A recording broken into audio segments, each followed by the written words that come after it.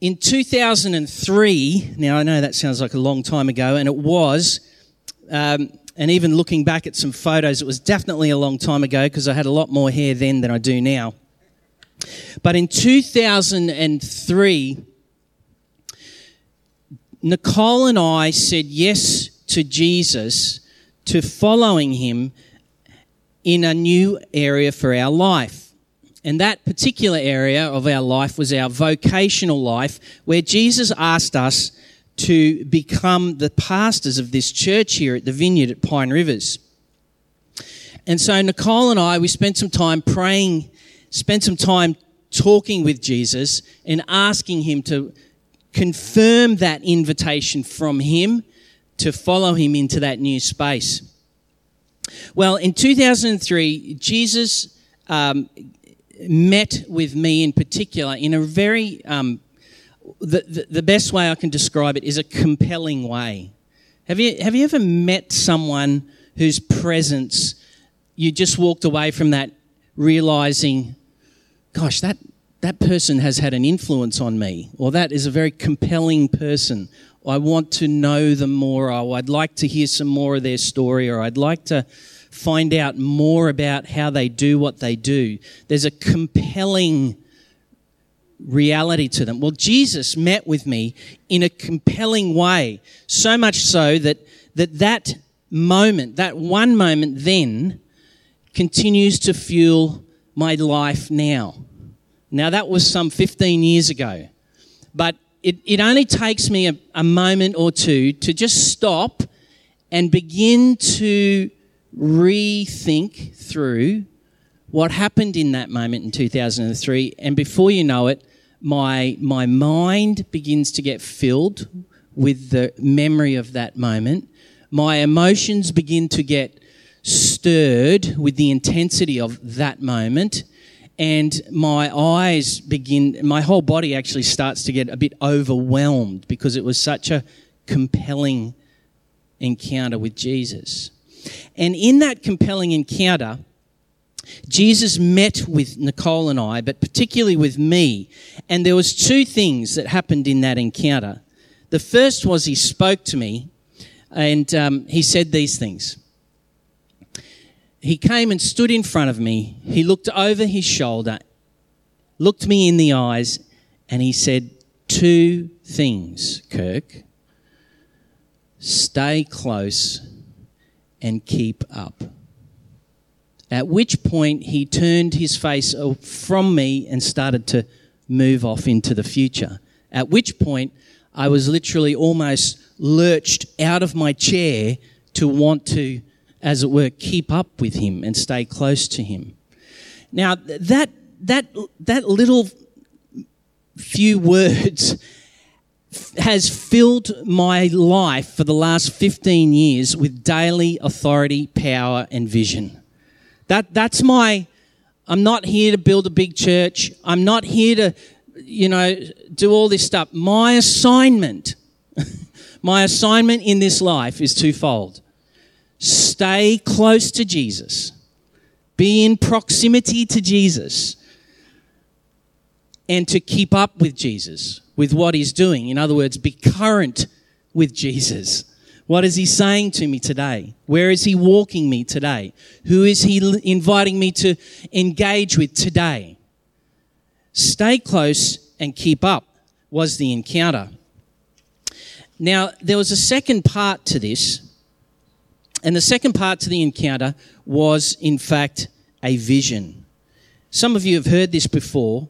Some of you haven't, but it's really important that you understand what's going on here at Pine Rivers Vineyard so that the servant life that we're celebrating and giving thanks to God for today among us has got some context. Because it's one thing to say, oh yeah, you should all be a servant. But the next question is, well, why? What's going on? Why should I serve? Where should I serve? What does that mean? Well, I just want to put some context to this, and then I also want to bring in Paul's scriptures here where he writes this amazing song or hymn or poem to God about the nature of God in Christ. But in the vision, so after Jesus had spoken with me and began to walk off, I then experienced what I would call an open vision. It was kind of like I was still awake. I was still, present. I was aware of my surroundings, but it was as if the field of vision in front of me all of a sudden was transformed. It opened up to me, where that, the scriptures talk about how it's only a very thin veil. It's a very thin veil between the kingdom now and the kingdom not yet. There's this, it's almost like a translucent veil. And every now and then when the kingdom breaks through, it's like the veil opens up and we see clearly. We see clearly. Well, this was one of those moments where that thin veil just opened wide and I was able to see clearly into the heart of the Father. And in this vision, Jesus began to climb a mountain. And this mountain was, without a doubt, I understood it completely to be the mountain of God. It was like his kingdom. I just knew that's God's kingdom. That's his rule and his reign. And so Jesus climbs one side of the mountain and I'm like, I got to remember my instructions. My instructions were, don't get enamored with the size of the mountain. My instructions were, stay close and keep up. So my first thing was to rush to want to be as close to Jesus as I could be in the journey up the mountain. And as we got to the top of the mountain, there was this expansive space on top of the mountain with all these different people groups and different cultures and different nationalities and all these different groups. And then I could see kind of down over in one section, it was a vineyard, literal vineyard, vines, grapes, all of that sort of stuff. It was a vineyard. And I just knew that as I kind of looked towards this vineyard, I went, hey, that's us. I knew that was us. There was this sense of, this is our part. This is where we belong in the plans and the mountain of God and the kingdom of God. That's us. And as I allowed my heart and my eyes to begin to really zero in on what was taking place among us on the mountain of God, there was a couple of noticeable things. The first was this. There was every generation present. There was multi-generations present. There was children, very young, and there was the senior most among us. And we were all there, and none were sitting. None were sitting by, none were just feet up. It was everyone was participating in what was happening in this vineyard.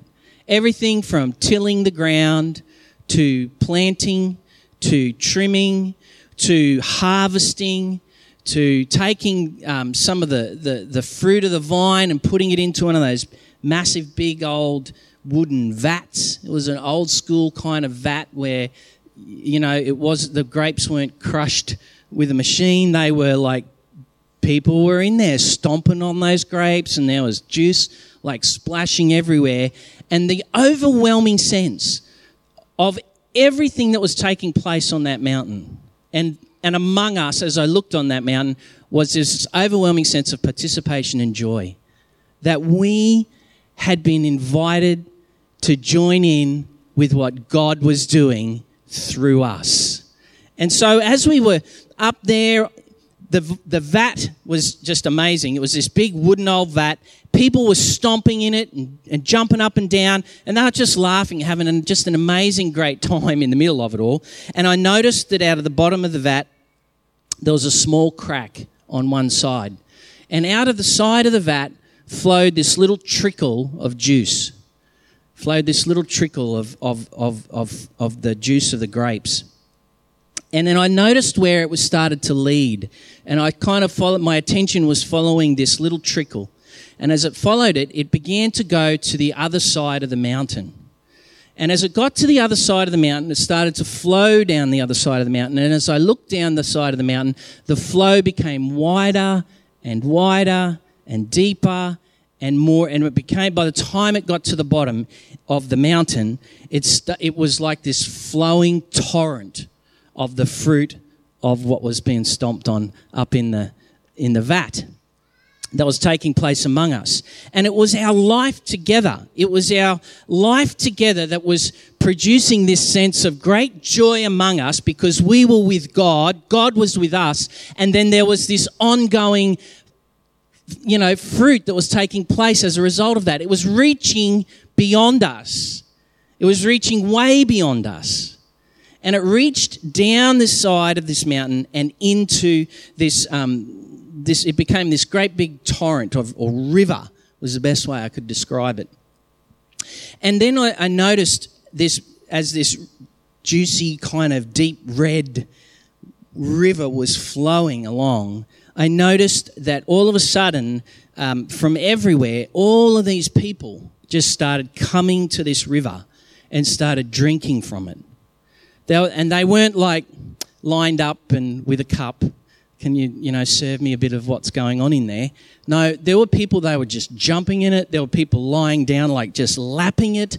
There were people who were just grabbing loads of it and splashing it on others. It was like there was a deep, deep thirst that was being satisfied. It was like, and this group of people that were coming to drink from this river it was just a massive group of people. I could scale it to about a number of 10,000 people. And as they were drinking this, I said, Jesus, what is that? And Jesus said, Kirk, that's my mercy. That's my mercy. And they were drinking this mercy of God. People that weren't on the mountain of God. People who weren't in the kingdom of God. But it was the people who were being drawn to the kingdom of God through the mercy of God, through our life together in God and the joy that we have together in doing what He's invited us to partner with Him in. And that the flow of that was that people would be drawn to drink of the mercy of God. And as they were drinking of the mercy of God, I noticed this cloud came off the top of the mountain. And as the cloud came off the top of the mountain and across the people who were drinking and enjoying what was of this mercy of God, this river of God, this cloud came over them and it started raining and raining and raining. And as the rain came down, it was like all of those people were like sunflowers in a field. Have you ever seen sunflowers? They follow the sun. It's like they literally, from morning till night, they just follow the sun with their head. Well, as this cloud came over them and started to rain on them, everyone just lifted up their heads. And it was like the rain was washing their face, washing their lives.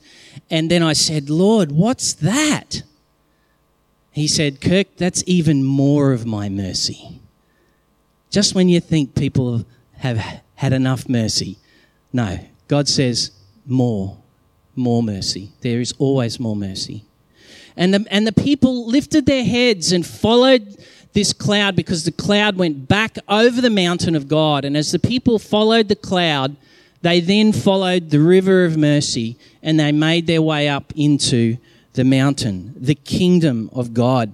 And there was great joy and delight that everyone had received mercy from God and they'd found their life in God through what we were doing in our life in Jesus. That happened, that encounter, that vision, that moment for Nicole and I happened in 2003 and it's as fresh today as it was then. And it continues to fuel us and fill us today, even as it does then. Today here at Pine Rivers Vineyard, to participate and belong to the life of God is to participate and belong to a long story of the faithfulness of following Jesus closely. There has been many people who have hungered for Jesus and continue to hunger for Jesus and we love Jesus' presence, we always stop to take time to engage with his divine presence among us. We are a people here at Pine Rivers Vineyard with a divine purpose and a divine mission. You're not here by happenstance. And let me tell you, we weren't so caught up in building something. We were caught up in the joy of being with God that influenced all these other people. See, we're here to see a city come to God. We're here to partner with the expanding edge of where God's love and people's lives are intersecting. We're here to be the people of Jesus. We are people who participate and partner in the life of God. We are servants. We share our stuff. We share our hearts. We hang in there with each other through the difficult stuff, and we walk this life together as the people of God. If you've got your Bible, Philippians chapter 2, if you haven't, I'm going to try and... I better turn this on, that might help.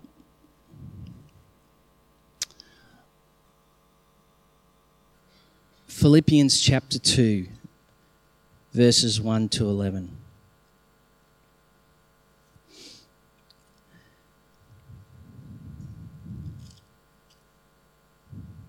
So this is Paul, and he's writing from prison. So he's not writing from, the sands of the beach in this great, wonderful moment of soul care.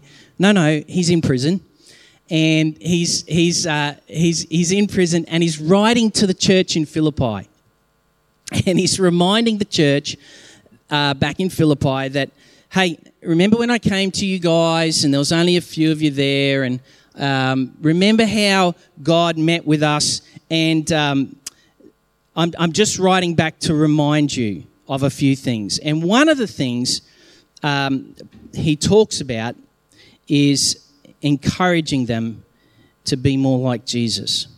In Philippians chapter 2, he writes, if you've got any encouragement from being united with Jesus Christ, if any comfort from his love, if any fellowship with the Spirit, if any tenderness and compassion, then make my joy complete by being like-minded and having the same love and being one in spirit and purpose. Do nothing out of selfish ambition or vain conceit, but in humility consider others better than yourselves. Each of you should look not only to your own interests, but to the interests of others. Your attitude should be the same as that of Christ Jesus, who, being in very nature God, did not consider equality with God something to be grasped. I just had a sidetrack of thoughts and sermons just open up to me right then. But he made himself nothing. He made himself nothing, taking the very nature of a servant, being made in human likeness.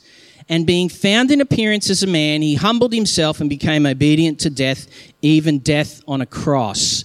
Right smack in the middle of his beautiful poem, Death on a Cross. And therefore God exalted him to the highest place and gave him the name that is above every other name, and that at the name of Jesus every knee should bow in heaven and on earth and under the earth, and every tongue confess that Jesus Christ is Lord, to the glory of God the Father. I just want to take a few little things. The servant life, Jesus, to take on the servant life, Jesus had to empty himself. Jesus had to empty himself. In other words, he put his divinity mysteriously on hold to take on human nature. He said, Father, I'll go. He emptied himself of his great high place as the maker and the Word of God, through whom all things were made and spoken into life. And he empties himself of that place, of that posture, of that position. He empties himself and he takes on the nature of a servant. Now that word servant in the Greek is Well, it basically means slave. It basically means slave. I will do whatever it takes that needs to be done so that things can be transformed. I'll go. I'll do it. I'll put everything of who I am, take on a new posture, empty myself of that, take on this posture, and I'll do whatever it takes to bring about the new purposes of God in the earth. Jesus empties himself. Now, I just want to talk about this for a moment for you and for I. Because in our life together, because Paul talks about here in Philippians chapter 2, is that we get to partner with God. Paul's saying if you've got any connection, any tenderness, any sensitivity to the Holy Spirit, any sense of awareness of each other, then you're going to want to be like Jesus. And what does Jesus do? Well, he empties himself. He takes the posture of emptying himself. Well, ultimately, you and I, we start that journey of emptying ourselves when we say, actually, Jesus, I want you to be my Lord. I want to be born again and enter the kingdom of God, like John chapter 3 talks about. I want your life in exchange for my life. And then what we do, as we enter into the reality of that relationship, we have emptied ourself, our spirit, of our broken sinful nature, and we have welcomed the lordship of Christ into our spirit. He lives within us. He rules and reigns both in us and on us in the power of his Spirit. And then we have the big journey that we've talked about in recent weeks, of that, where we begin to learn to bring our will, our soul, our mind, and our physical extremities into agreement with what God has done in the very core of who we are when we've been born again. So we take on the nature of a servant. God is constantly inviting us to empty ourselves to the purposes of God. It's not empty yourself into nothingness. It's not empty yourself into any lostness. It's actually you so highly esteeming your brokenness that you actually entrust it into the care of a Saviour who will carry that for you through the cross, through the grave, and into eternity. It's where you trust him with that and you say, in exchange, in your mercy, I will now live from who you are alive in me. Get that? It's really important. It's not throwing your life away. God's not asking you to throw your life away. He's asking us to entrust it to him. To him. And he's demonstrated through his great love in Jesus Christ, he is above all else trustworthy and faithful and true. Emptying, he emptied himself, taking on the nature of a servant. And then, therefore, God exalted him. The servant life is a high calling. It's a high calling in Jesus, because every time Jesus says to you and to me as individuals and to us as a people, and he says, follow me, we find ourselves going through this again and again and again. Emptying myself, taking on the will and plans and purposes and power of God, being filled with the Spirit, that I too might be part of the exaltation of Jesus in the earth, that all people would know God is good and that his kingdom is at hand. Time and time again, this is the pathway of discipleship. Empty, fill, exaltation of Jesus. Empty, fill, exaltation. Every time Jesus asks us, will you do this for me? Not my will, but yours be done. Empty. Fill me with your Spirit, God. I know you're there. Fill me again. Empower me to partner with the exaltation of your kingdom in the earth. Empty, fill, exaltation. What is it? What's the conversation that you're having right now in your life where God is saying, follow me? Where Jesus is saying, come this way with me. What is it that you're going to have to empty so that in exchange you would receive life, kingdom life, real life. Not the fluff and bubble and material rubbish that, the world is pursuing. I mean life. I mean life, real life, eternal life, powerful life, love. What's the conversation that you're in right now with Jesus? Is it a relational one? Is it one in perhaps in a marriage? Is it one with a child, with your children? Is it one in your workplace? Is it an ethical use of your resources? I mean, what's the conversation that Jesus is saying, hey, knock, knock, knock, you've asked me to be Lord, here I am, here's what I'd like you to follow me into. You've all got one going on. And if you haven't got one going on, you're working real hard. You're working really hard to ignore it. Just like me when I'm watching the football and Nicole's asking me a question from the kitchen. I pretend like I don't hear. That posture. That same posture. Empty, filled exaltation. A couple of years ago, Nicole and I, we thought we had a sense of plan and direction for our life that we were tracking with Jesus on. And then Jesus came to us and said, that's great, but now I'd like you to do this. And so now we find ourselves, serving at Vineyard Australia. And we find ourselves leading this just life that we were like, we couldn't plan this. We couldn't organise this if we tried. We can't orchestrate this, but we find ourselves being caught up in it. And the reason why is because we said, okay, Lord, we are yours. And mercifully and graciously, he fills us again and again. And along the way, we continue to see Jesus exalted. Where are you being invited into the high calling of emptying, filling, and exaltation of Jesus? In that vision that I had, and it's also a part of Paul here, he says in Philippians 2:2, he says, then make my joy complete.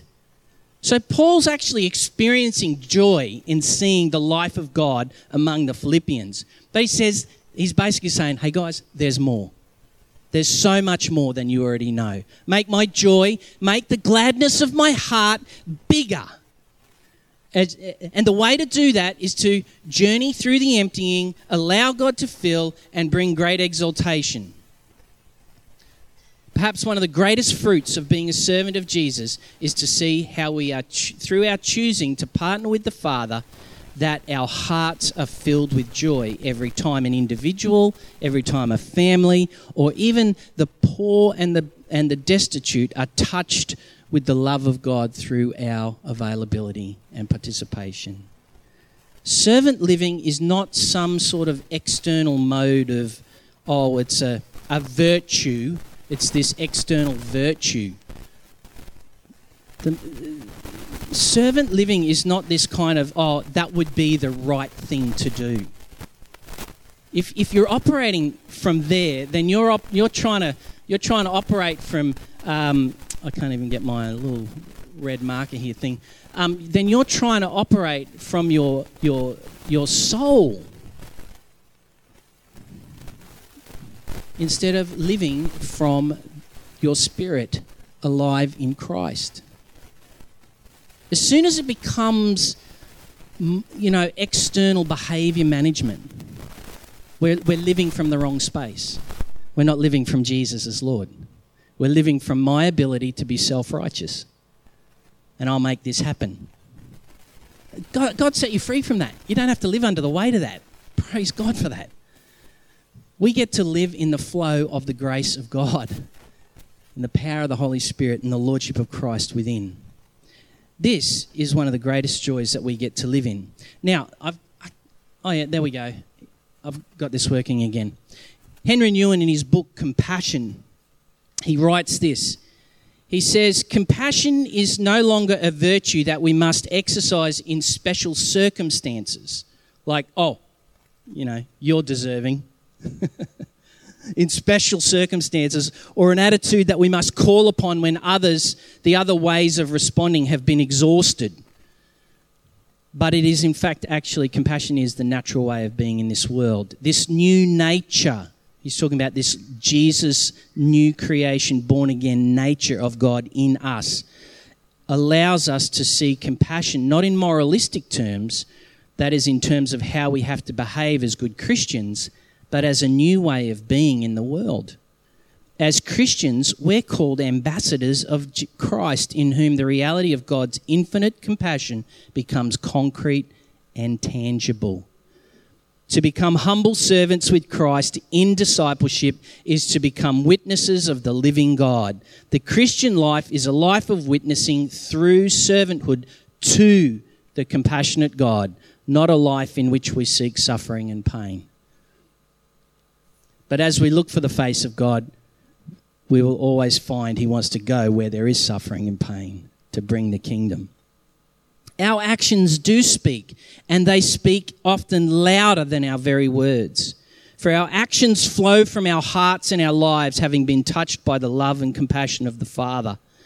When Jesus landed in Mark 6:34, when Jesus landed and saw a large crowd, he had compassion on them because they were like sheep without a shepherd. 1 John 4:19, we love because he first loved us. The initiation of compassion is that the Father has called us to himself. We've seen that in Jesus. We've welcomed that lordship of his life and no longer ours. And that through the heart of the Father, we now get to feel what the Father feels about the world in which we live. And it compels us to reach. It compels us to use our time.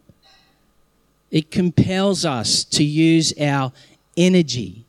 It compels us to use our resources that people might know the compassion of God. We're servants. There is no higher calling than to be a servant. Now, I don't know who said this.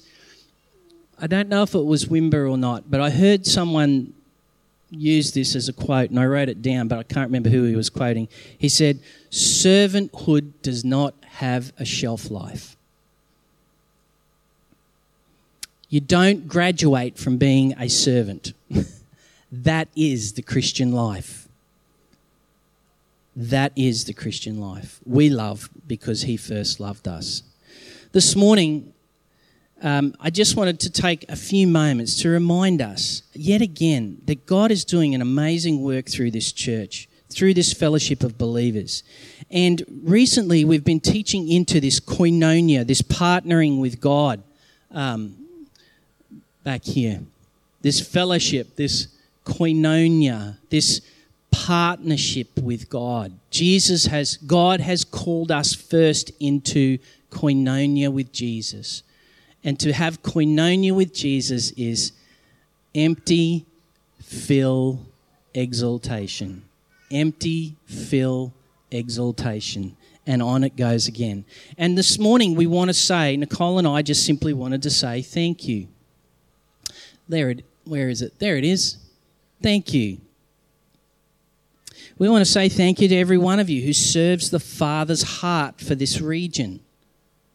You know, don't confuse coming and playing a bass guitar for just coming and playing a bass guitar.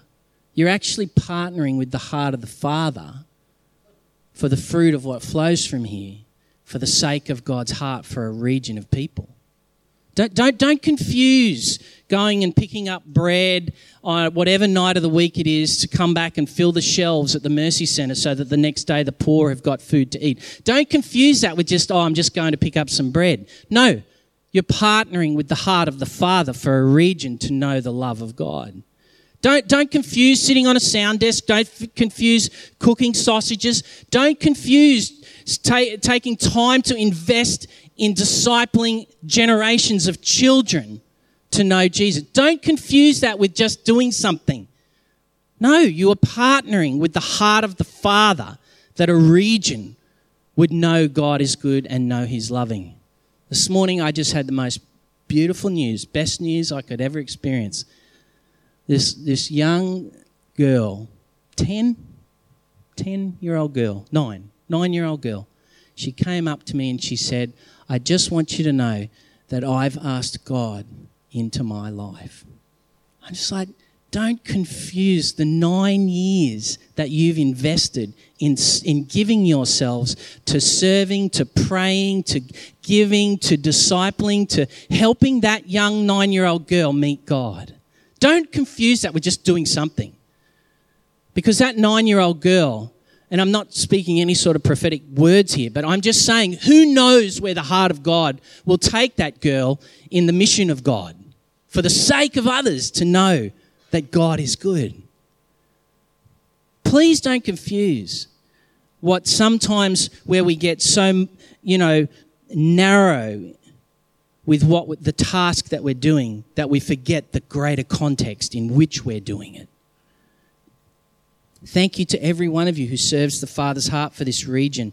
And now not only do you serve this region, the Father's heart for this region, you now, whether you realise it or not, you guys are an engine room behind Nicole and I as we tear around this country and even internationally to plant churches now all over Australia and Cambodia, Indonesia, and all other parts of the planet. Thank you. Thank you for our life together. Thank you for our life together. Thank you for saying yes to the Father's love at work in your spirit and in your heart as He moves you to love each other and to love those that aren't here yet. Thank you for partnering with the Father's heart to welcome every person, be they a prodigal or a pagan, into this place. Thank you. Be they a prodigal or a pagan or even a self-righteous brother, older brother. Whatever, wherever we're coming from, thank you for just loving them as they grace the doorways of this place. Thank you for generously stewarding the resources that the Father has given you and placed into your care for His greater glory and for your joy, for the building up of the body of Christ and for the extension of the kingdom of God.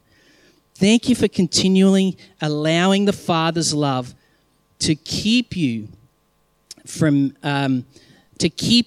missing out in the sense that His grace is so prolific in this place. Thank you for leaning into grace and not self-righteousness or judgment.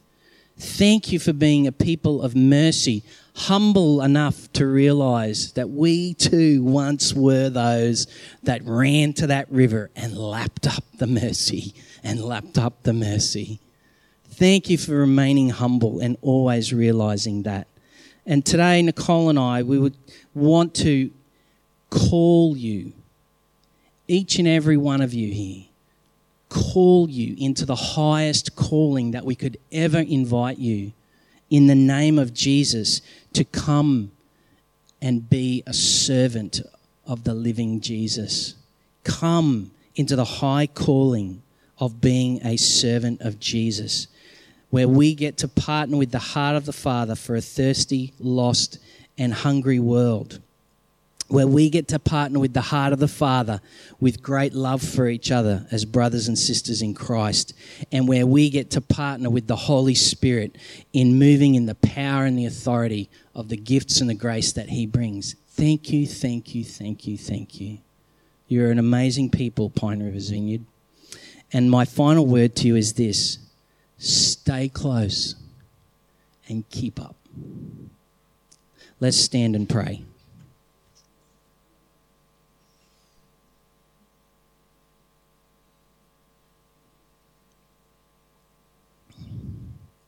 Heavenly Father, I thank you for your love for us here at Pine Rivers Vineyard.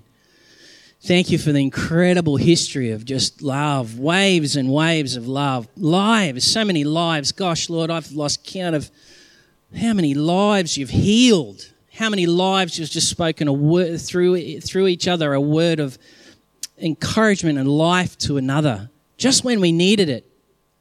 Just like where people have like open, and just, Lord, where you've just moved us with compassion to open our wallets to each other, to just open our pantries to the poor, to open our lives up to the bigness of your love, God. Thank you. And we just ask, Lord, in this season, come again with your Spirit. Open us up even more to the great high calling of being a servant of the living Jesus. And Lord, for some of us in the room today, this whole idea of like, Jesus is Lord, Jesus is Son of God, for some of us in the room today, that's kind of like a really pressing in on us kind of question. You're invading our space a little bit this morning, Lord. But for those, Lord, whose space you are invading, I pray that the hearts of those you're invading right now would just be humble enough to see that you truly are the Son of the living God, and then they might turn their life to you and know joy and come out from underneath all of the rubbish and the rot and the condemnation and the self-effort and all of the religion that's been there over the years, and would just come into the kindness of God and the mercy of God. I pray if that's you this morning and Jesus is pressing in on your space a little bit, I just encourage you, please, open wide your life to him and let him come and give you a life of great purpose and joy. Great purpose and joy. And for some of us, Lord, where the embers of our relationship with you, Lord, have grown cold,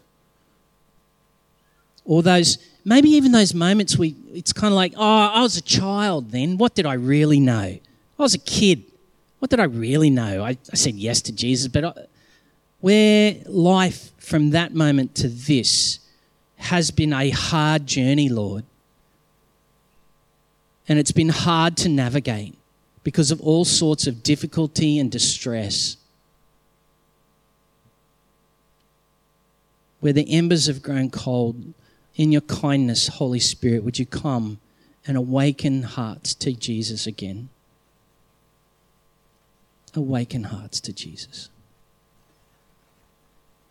I thank you, Jesus, that you never give up on us, that you always love us, and that the posture of the heart of the Father is standing at the gate looking for the return of everyone to come to you. Thank you, Lord, that you set people free. You are truly kind and good. And for those of us this morning, Lord, in our discipleship journey, where we're saying, God, I want to follow you more. Empty, fill, exaltation. Empty, fill, exaltation. That's our pathway in you, Lord Jesus.